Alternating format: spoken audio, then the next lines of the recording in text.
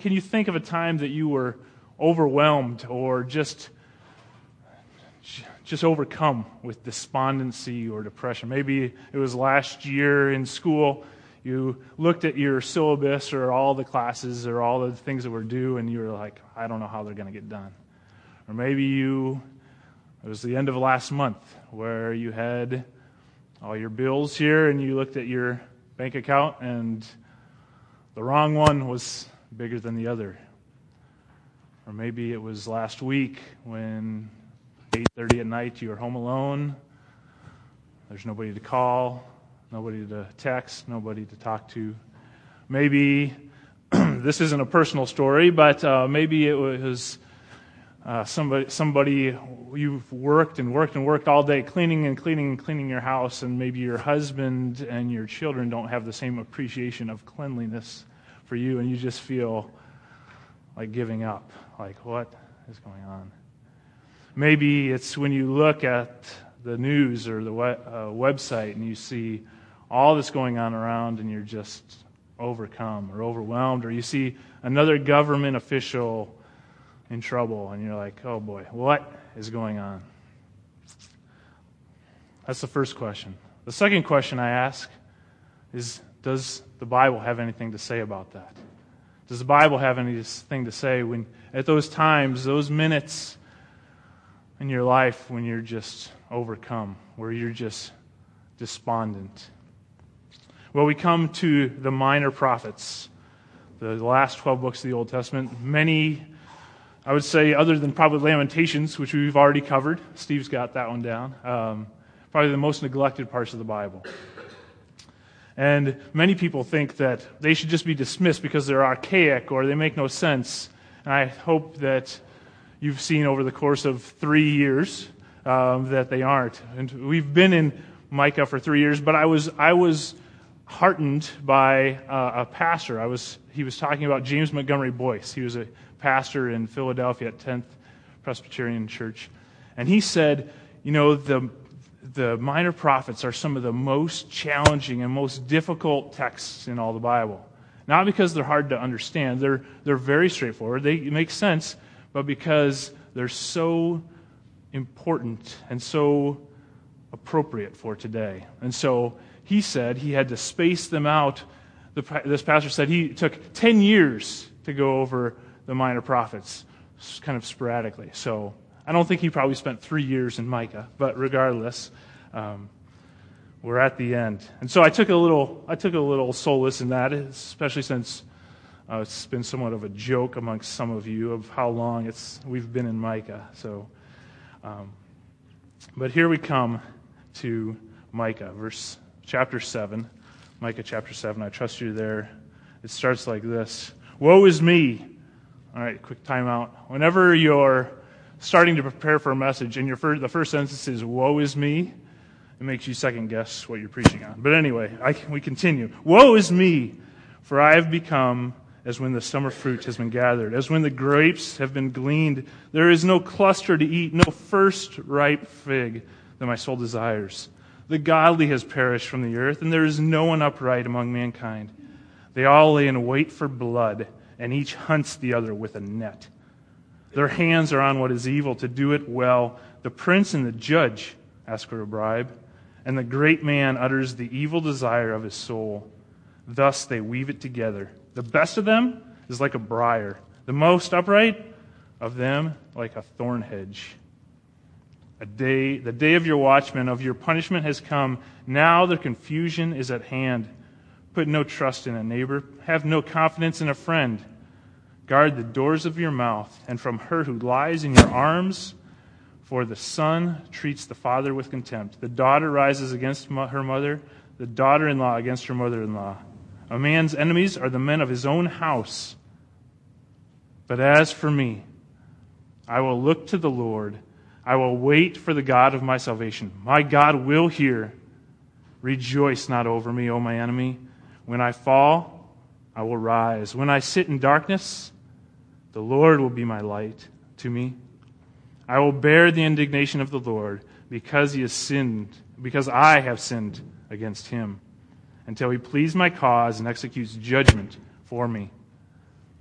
He will bring me out to the light. I shall look upon his vindication. Then my enemy will see, and shame will cover her who said to me, where is the Lord your God?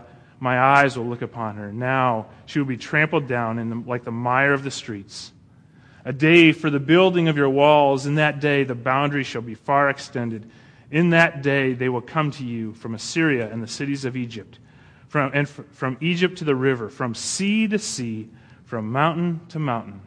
But the earth will be desolate because of its inhabitants, for the fruit of their deeds. Shepherd your people with your staff and the flock of your inheritance, who dwell alone in a forest in the midst of a garden land. Let them graze in Bashan and Gilead.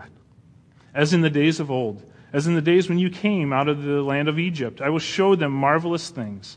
The nations will see and be ashamed of all their might. They shall lay their hands on their mouths. Their ears shall be deaf. They shall lick the dust like a serpent, like the crawling things of the earth. They shall come trembling out of their strongholds. They shall turn in dread to the Lord our God. They shall be in fear of you. Who is a God like you, pardoning iniquity and passing over transgression for the remnant of his inheritance? He does not retain his anger forever, because he delights in steadfast love. He will again have compassion on us. He will tread our iniquities underfoot. He will cast our sins into the depths of the sea. You will show faithfulness to Jacob and steadfast love to Abraham, as you have sworn to our fathers from the days of old. All right, well, just little bit of a review, because I know there are some of you who weren't here 3 years ago.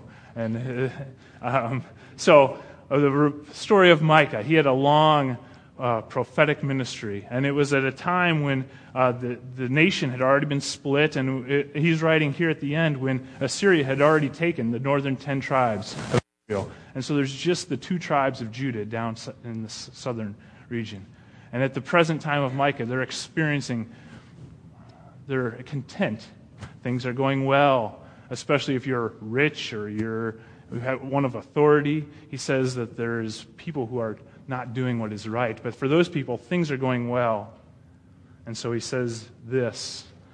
All through Micah, he says, all right, here's the 2-part lesson. I'm going to take you on a roller coaster ride. Strap in, buckle up, because I'm going to give you judgment and hope. Judgment and hope. Judgment and hope. And you may not have seen that over this time, but just kind of look at with me as a review of Micah.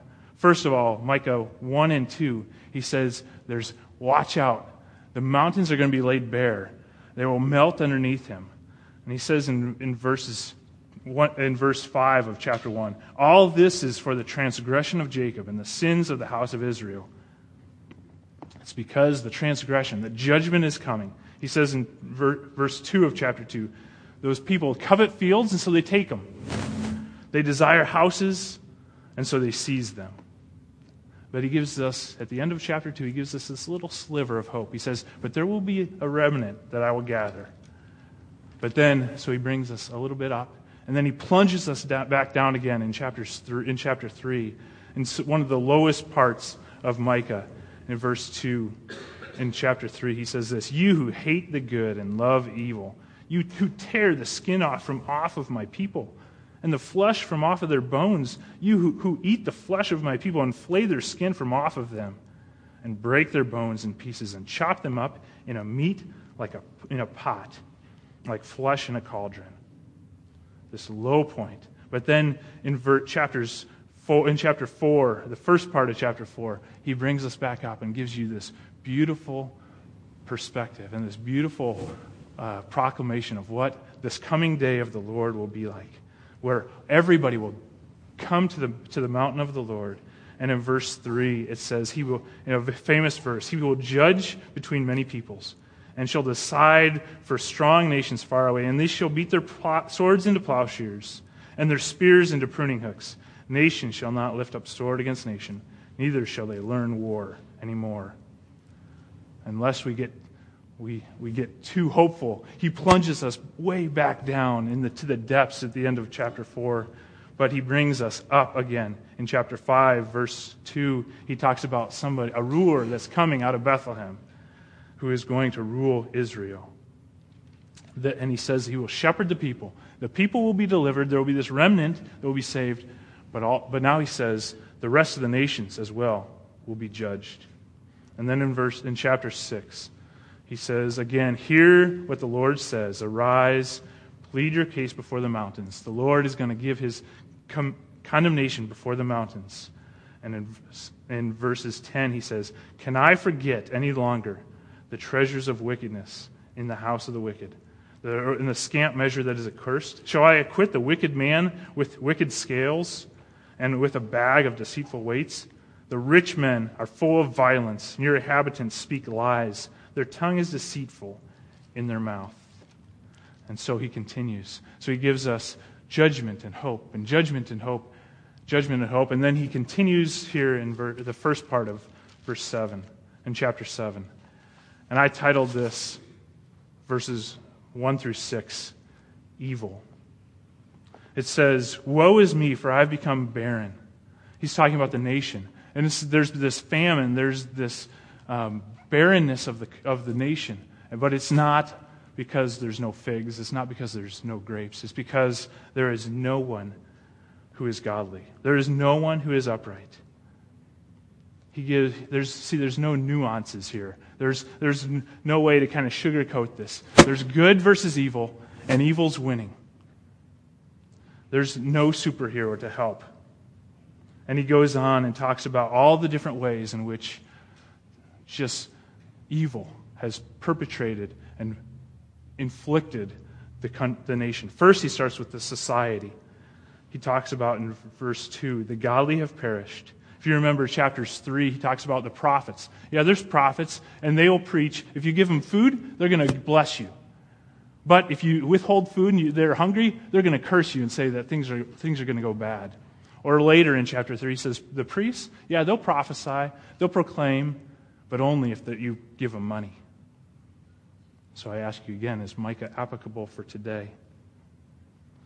Many would say, boy, look at the nation. There's no God-fearing people anymore. I would say, probably the number of Christians probably hasn't changed much. There was probably a lot of professing Christians that may not have been. But there's no debate that the church attendance has dropped by any measure that you use.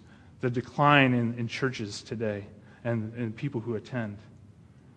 And people will talk about the way the world is and the demise. But he goes on. He says not only is society inflicted with this evil, but he gets a little smaller. He says that these governments, the people who are, and the judges, the judicial system that is supposed to protect those who are weak, who are oppressed, the orphans and the widows, even they have this evil.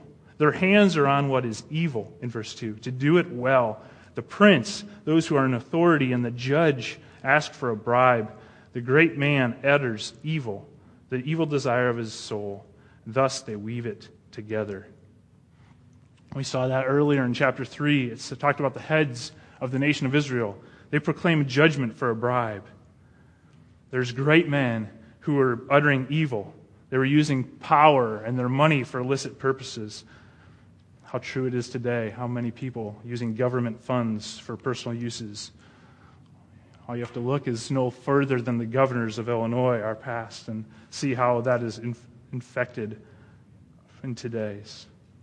And then in verse 4, he says, you know what? You can't even walk by him. You can't even get by him without you being torn to shreds. It says the best of them is like a briar. The most upright is like a thorn hedge. You walk by and there's no other recourse other than just being torn up by these people. I thought how similar it was, these verses were to Phil's message 2 weeks ago on Proverbs 4. It says this, do not add to the path of the wicked, and do not walk in the way of evil. Avoid it. Do not go on it. Turn away from it and pass on, for they cannot sleep unless they have done wrong. They are robbed of sleep unless they have made someone stumble. For they eat the bread of wickedness and drink the wine of violence. Isn't that true here?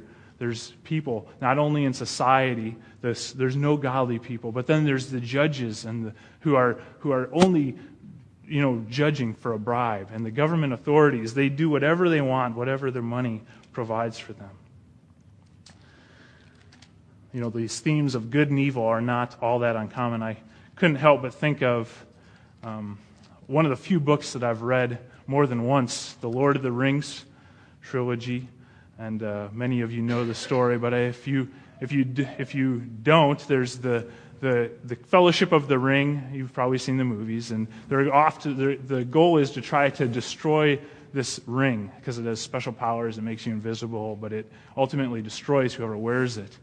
And the evil kingdom is trying to get it back. The evil Sauron and the country of Mordor. And as the trilogy progresses, it starts out very happy and jovial up in the Shire, but as they go descend south and southeast, things get darker and more bleak and more bleak. The fellowship gets broken up. People there's infighting and strife and all that happens. And then even the sky becomes black. And it just continues to go into dismay and despondency until, if you remember, at Minas Tirith, it's just black as can be. And then they're laid siege in Gondor, in the country of Gondor, by the huge army of Mordor. And there's no recourse, and everybody in the city is just given up. They just give up with despondency. And you have to read the rest. I think many of you know the end of that story. But this is the same here. Micah, in the end of verse 4, he looks forward to 100 years. And he says, the day of your watchman, of your punishment. He's looking forward, and in 586, he's talking about that day when Babylon would lay siege to Jerusalem. They would come and they would eventually destroy it, but they would lay siege. And then he goes on and he explains all the evil that is going to continue in that country. All the evil. It says not only has society broken down, not only has the judicial system broken down and the governments, but he now says, put no trust in your neighbor and no confidence in your friend. Guard the doors of your mouth from even her who lies in your arms. So he's just shrinking this circle of evil. This circle of evil has inflicted all these people, and now it's don't even trust your neighbor. You can't even go outside, and don't even trust your friend, even the wife who lies in your arms. The son treats the father with contempt. Is there anywhere that this evil has not inflicted? It just talks about, the first 6 verses just talk about things not as they should be. Things that are just pervaded with the evil. And I thought, what better example of this, a concrete example, somewhat humorous, is in our fairy tales. And I thought of Sleeping Beauty, the old story of Sleeping Beauty. You all know the story of Sleeping Beauty, right? Of Aurora and how her parents couldn't have kids, and then they finally did, and so they have a big birthday party for her, and the evil witch is uninvited. Who is it? What's her name? Maleficent, yes. She's uninvited. Well, she crashes the party and she proclaims, this never made sense to me anyway, but it was that if she pricks her finger before the age of 16, what will happen to her? Do you not know the story of Sleeping Beauty? Come on. What happens? She'll die, thank you. But one of the fairies who hasn't given her blessing, she says, well, she won't die, she'll just sleep unless true love, as she is awoken by true love. And you know the end of the story. Prince Philip comes and kisses her, and they live happily ever after.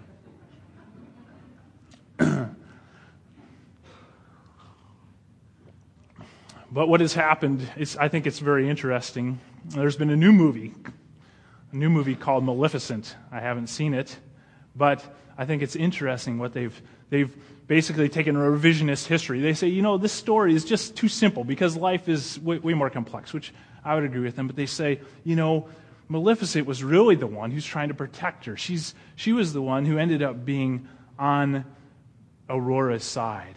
And it was actually Maleficent at the end who kisses her on the forehead, and she's the only one who has the true love for Aurora. And she's the one who awakens Aurora, Sleeping Beauty, from her sleep. She's just been misconstrued, misunderstood. Or another, I picked the two weirdest fairy tales, I don't know why, but Wizard of Oz, with all their scary monkeys and everything. And so you know the story well of the Wizard of Oz and how Dorothy is in a tornado and isn't in Kansas anymore, and she goes and she wipes out the Wicked Witch of the East, and the Wicked Witch of the West comes to gain the ruby magic slippers, and she doesn't, so she says, "I'll get you," basically.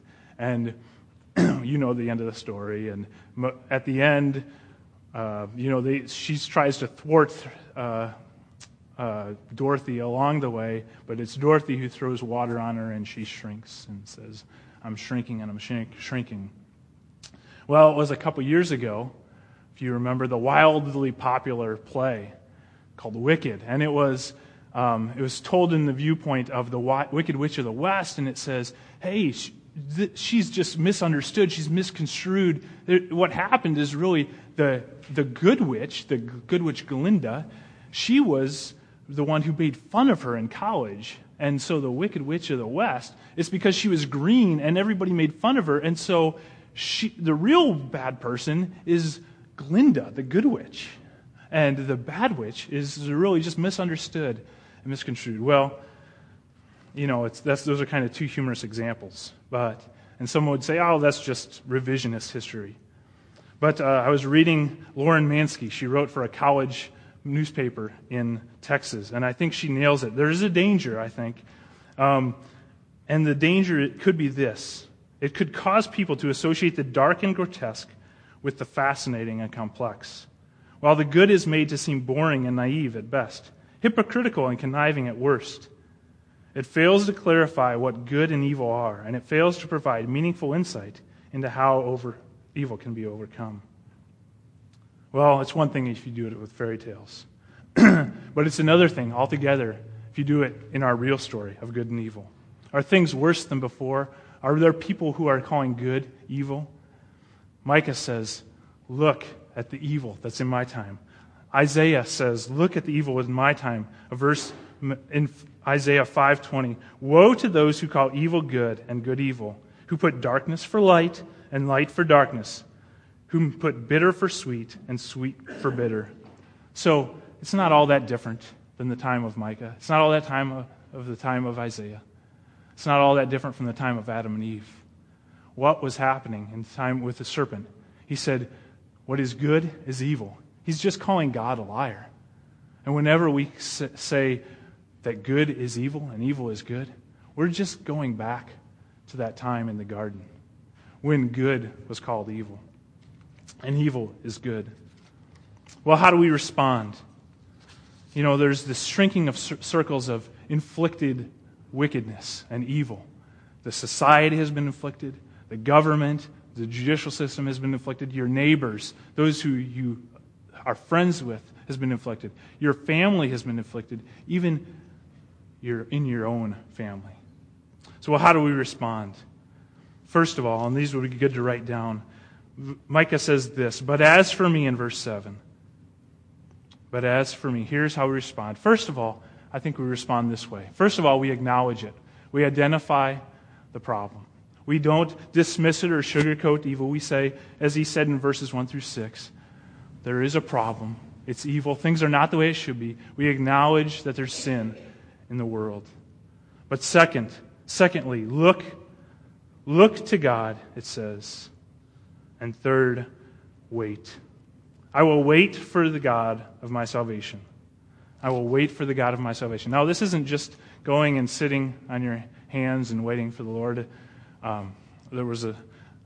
In college, I heard the story. It might be like one of these Christian college urban myths, but there's a story of the story was that there was these Christians, these like 5 Christians. The number always changed, so you never knew if this was a real story. But there was these 5 Christians. They always asked the Lord if they should go to class every day, and they never heard from the Lord. So they they ended up dropping out of school. But so this isn't the waiting that is talked about here. It's talking about a waiting for the Lord, trusting that, because it says, the God of my salvation. Knowing that the same God who worked his salvation is the same God that will sovereignly work his purposes. But then we have, at the end, God's promise. It says, my God will hear. Isn't that comforting? My God will hear. You acknowledge the evil. You acknowledge the pain. You acknowledge the despondency. When you look to God and you wait for God, and the promise is he'll hear. He'll hear. There's so many times where people at the greatest point of trial and tribulation is when they pray. In fact, I was talking to a neighbor 2 weeks ago, not a Christian, but we've had many spiritual conversations, and she's at a point where there's a situation in her life that she cannot control. That's out of her control. We try to control everything. We try to control the temperature in our house if you have an air conditioner that works, unlike ours. You try to control the temperature in your car. You try to control everything, how many kids you have and when. You try to control all things in your life. And when there's things you can't control, what do? Even somebody who doesn't know the Lord but has some vestiges of belief, she prays. And I didn't have the heart to say to her, God may not hear your prayers. As he says, as there is a caution in other parts, Jeremiah 11:14. Therefore, do not pray for this people or lift up a cry or prayer on their behalf, for I will not listen when they call to me at the time of their trouble. Or Isaiah 1:15. When you spread out your hands, I will hide my eyes from you. Even though you make many prayers, I will not listen. Your hands are full of blood. And so, if you're walking with the Lord, though, the promise is for us is that he will hear. He will hear you. Now, the promise isn't that he's going to give you whatever you want. Many people think, I just pray, I just acknowledge my pain. There's this perfect 3-step process. I acknowledge, I identify evil or the problem I have. I look to God and I wait, and God will hear and do whatever I ask. I just put my prayers in this gumball machine, and I get this nice gumball. That's not what's promised here, is it? What's promised is that he will hear. That is the comfort. Now, some of you may say, well, I don't get it. I see evil around. I see it in the newspaper. Well, you don't get the newspapers, but I see it in the websites. I see it on the news. And I see it even in our own city. But I'm not really affected by it, I don't think. I don't think my wife is hiding anything under her pillow. But what does he do? He shrinks the circle even farther and farther. In verse 9, he says, I will bear the indignation of the Lord because I have sinned against him. He says the evil that he sees outside is now an evil within himself. He sees the sin within him. And as I was thinking about it, I say how true that is when I am wronged or when I am cheated by or by someone else or when I'm lied to. I thought about the evil and the treacherous thoughts that race through my mind. And some of the worst forms of evil are those thoughts that I've personally experienced. This is the worst form of evil. And I would argue, if you're honest with yourself, it would be the same for you.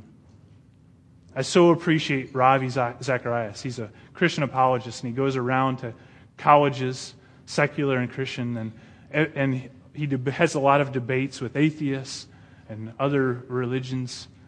And there's always the question of why is there evil in the world? How can God be a loving God? And he's been so helpful because he says the ultimate problem is the evil that's in your own heart. That maybe you don't act on it like some of the mass murderers or the stories you hear in the news. But if you're honest and you look at your own heart, you see that evil is that same evil. And since Micah says that, he says, I will bear the indignation of the Lord because I've sinned against him. He understands that he's worthy of judgment as well. He says, until he pleads my case, but God will execute judgment for me. It's God who will judge, but he will judge because of his Son. He will bring me out of the light, and I shall look upon him and upon his vindication. I thought of the fighter verse for this week. Psalm 34, 15-16. The eyes of the Lord are toward the righteous, and his ears toward their cry.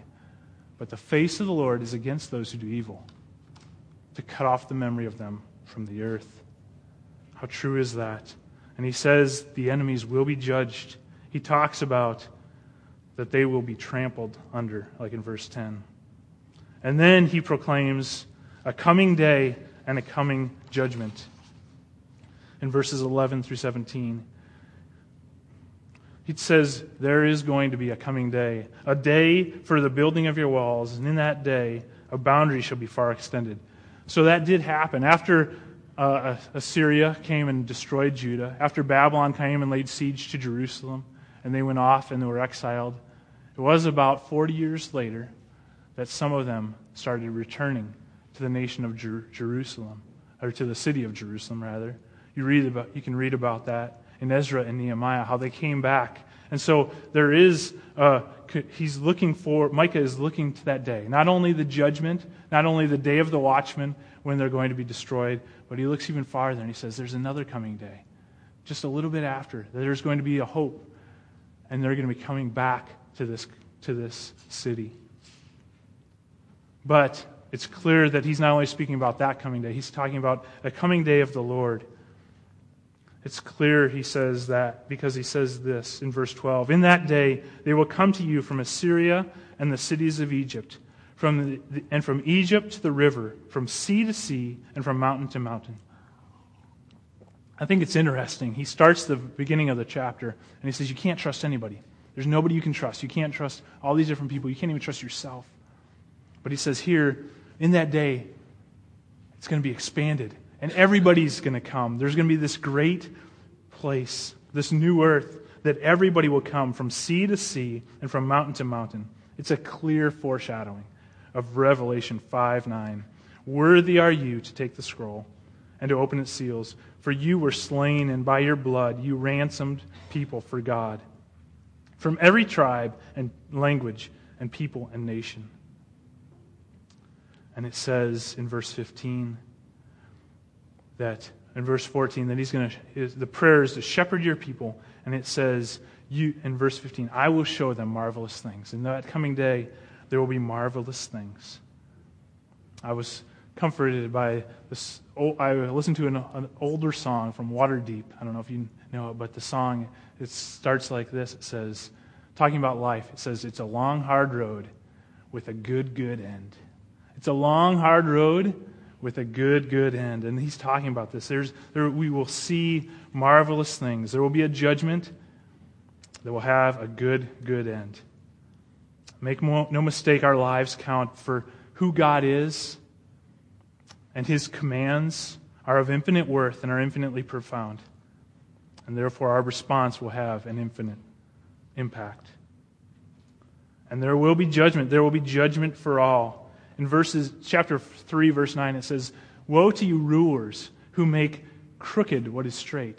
There's coming a judgment, and God is saying, I'm going to make all that's crooked straight again. In verses 16 and 17, he's talking about the judgment for everybody. The nations will see and be ashamed of all their might. They shall lay their hands on their mouths. Their ears shall be deaf. They shall lick the dust like a serpent, like the crawling things of the earth, and they will come trembling out of their strongholds. They shall turn in dread to the Lord. God one day will judge for all time, and all will be accountable.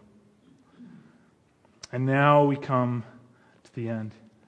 Some of the greatest words in all of Micah. There were some great words spoken in Micah 4, if you remember, as we talked about the coming day of the Lord, where nations will flow to that mountain, where he will judge between the peoples, as I read. And there will be peace. In chapter 4, verse 4, they shall sit every man under his vine and under his fig tree, and no one shall make them afraid. For the mouth of the Lord of hosts has spoken. So he talks about so those are some great words. There's also some great words in chapter 5, verses 4 and 5. When he says, talking about Jesus, he shall stand and shepherd the flock in the strength of the Lord, in the majesty of the name of the Lord his God. And they shall dwell secure. And now he shall be great to the ends of the earth, and he shall be their peace. Some great words. But we come to, I think, even greater words here. In verses 18 through 20, we see our incomparable God. He asks the question, who is a God like you, pardoning iniquity and passing over transgression for this remnant? The question is, who is like you? Who is a God like you? The answer, of course, nobody. All other gods, little g, all other beliefs, you get what you get. You get what you deserve. You've done this, and so you deserve this. Not with Christ, not with God. He pardons iniquity and passes over transgression. Micah is looking back on his history of his prophetic ministry of judgment and hope, judgment and hope, judgment and hope. And he says at the end, who is a God like you, pardoning iniquity and passing over transgression? He sees a great vision of God. I thought how similar it was to Jonathan Edwards as he had gone one day, ridden out into the woods to walk and think and pray. And then he says this, I had a view that for me was extraordinary, of the glory of the Son of God. The person of Christ appeared ineffably excellent. That means like incomparably or inescapably excellent. With an excellently great enough to swallow up all thought and conception. The person of Christ appeared ineffably excellent, with an excellency great enough to swallow up all thought and conception. I know so little of what Micah is talking about, like so little of what Jonathan Edwards is speaking of. But because as I was preparing, you get this thought and you're like overwhelmed by it, and then you see something, you're like squirrel, and it's completely distracted. My mind strays, and it's so hard to keep focus. But I had a little glimpse of that yesterday, of this vision of God. This God who pardons iniquity and passes over transgression. I was working yesterday and I was driving home just thinking about these 3 verses of God who pardons iniquity. Who is like you, God? Passing over transgression. And I drove by a free car wash. I couldn't turn down a free car wash. It was a Reformers Unanimous. They're a recovery, addictions recovery program here, run through another church here in Rockford, if you don't know. And so I drive in and I roll down my window, and the first guy I see, this is the greeter. He's like about 5'9", and he looks like a guy straight out of the fairy tales, straight out of the comic strips. His arms were about the size of my thighs, and he's bald, and he's just, it looks like the meanest dude you've ever seen. And I roll down my window, and I'm like, probably isn't a really successful method to get people into your car wash. But anyway, he's the greeter. And I rolled down my window, and he says, hey, are you, he looked vaguely familiar. He said, hey, are you Darren? I said, yeah. And he says, hey, I'm so-and-so. And he's a kid I haven't seen since high school. And I played football with him. And so we got to talking. And after high school, he just went off the deep end. I didn't hear all the whole story. Basically, he said just gripped by sin, mainly drugs and alcohol. He said, or mainly drugs. He said just totally toasted his life. And he said, for 2 years I've been clean. And he said, these people here just came and loved me. And he said, you know what? I'm engaged now. And he runs the house for the recovering addicts there.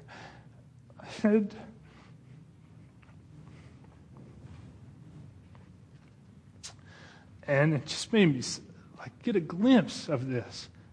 And I just said, who is a God, that would take this messed up life that for, 15, 16, 17 years just trash, and my typical skeptical mind, typically when I hear a story like that, I'm like, okay, yes, see me in 2 years and tell me where you're at. But At that point, the Lord just allowed me to say to him, who is a God like you, pardoning iniquity and passing over transgressions? Who is a God like you? And then I looked at my own life and I said, who is a God like you to protect me from that life, to protect me from all the consequences of that?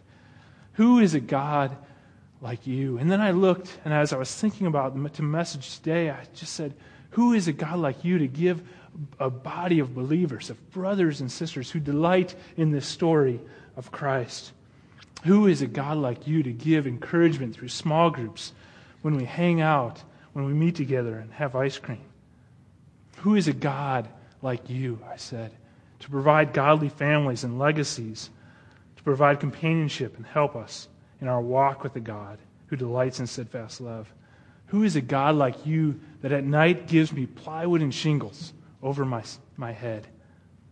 Who is a God like you that this morning gave us a beautiful picture of, if you were up for the sunrise, who is a God like you to give us that view and that vision? Who is a God like you to provide art and good music and literature to see new facets of the goodness of God? For we see he will not retain his anger forever because he delights in steadfast love. Why? It says there is a judgment. The question is, why does he pass over this? Why does he not retain his anger no more? Well, he can't help himself. That's who he is, because he delights in steadfast love. He will again have compassion on us, and he will tread our iniquities underfoot. Like that line. He will tread. It's just though iniquity is like a snake by his foot, and he just kills it. No, it's like he does it with a flourish. It's like he cuts off his head, and then he stomps on it, and he kicks it, and he twists his foot on that. He does it with a flourish. He will take your iniquities, and he'll tread them underfoot. And he is a God. Who is a God like you? He will cast all our sins into the depths of the sea.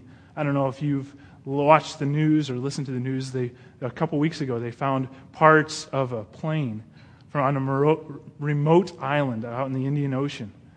And they thought it was part of the the Malaysian flight, MH370, that went down over a year ago, March 8th of last year, a year and a half ago almost.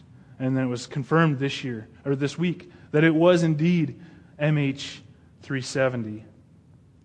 When God takes our sins and he casts them into the ocean, they're not going to come back up in a year and a half. They're done. I love Corrie ten Boom.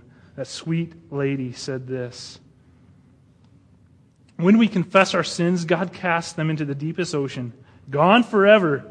Then God places a sign out there that says, "No fishing allowed." Isn't that true? There's no fishing allowed. This is a private lake. This is a private ocean. He owns the ocean. No fishing's allowed. He throws them into the depths of the sea. And then in verse 20, he says, "You will show faithfulness to Jacob and steadfast love to Abraham." Over and over and over. Isn't that the story of the Old Testament? He's showing steadfast love over and over and over. One of my favorite passages in all the Bible is Genesis 15. I don't know, I preached it years ago, more than 3 years ago, if you can believe. We were at Rockford Christian. But the story is, he's going to make a covenant with Abraham. God is. And he says, okay, here's how we're going to do a covenant just like we did, like we do in your time. You're going to cut up all these animals. And you're going to put half on one side of a hill and the other half on this other side. Okay, you're going to do a ram, you're going to do some birds, you're going to do, I don't remember exactly, but you're going to put a couple different animals on the side. And what you're going to do is you're going to walk through, and I'm going to walk through. And that's basically saying, we're going to make a covenant together, and we're in this together, and if one of us backs out or doesn't fill our end of the argument, we're going to be just like these people or these animals on the side of the hill. It's going to get cut up. He said, so you better know what you're doing. Because if you don't hold up your end of the bargain, you're going to be just like these butchered animals. And the beauty of Genesis 15, I hope, it's one of the most beautiful passages in all the Bible. God comes in like a firing fire pot, and he passes through. And then what does he do? He comes again, right through a second time. And he says, you know what? I'm going to hold up my end of the bargain, and I'm going to see to it that I hold up your end of the bargain.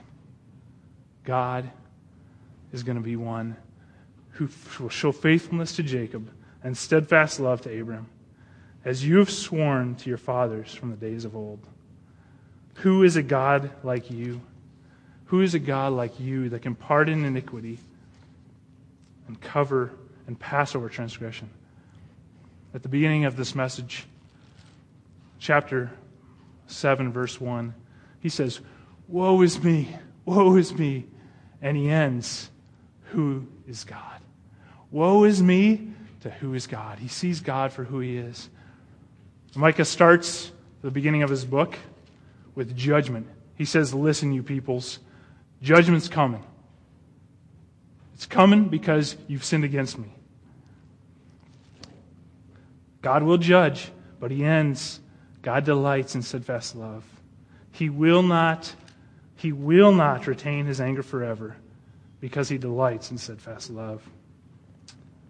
Would you bow your heads with me, please? I'd like to read verses 18 through 20 to you. Who is a God like you, pardoning iniquity and passing over transgression for the remnant of his inheritance? He does not retain his anger forever because he delights in steadfast love.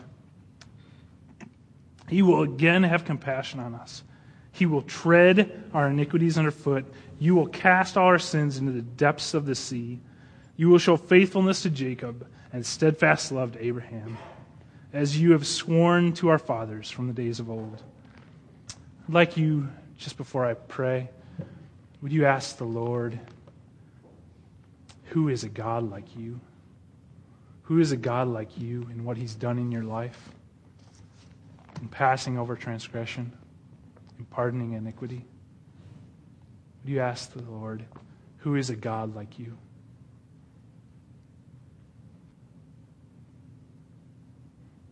Lord, thanks for casting our sins into the depths of the sea, never to come again.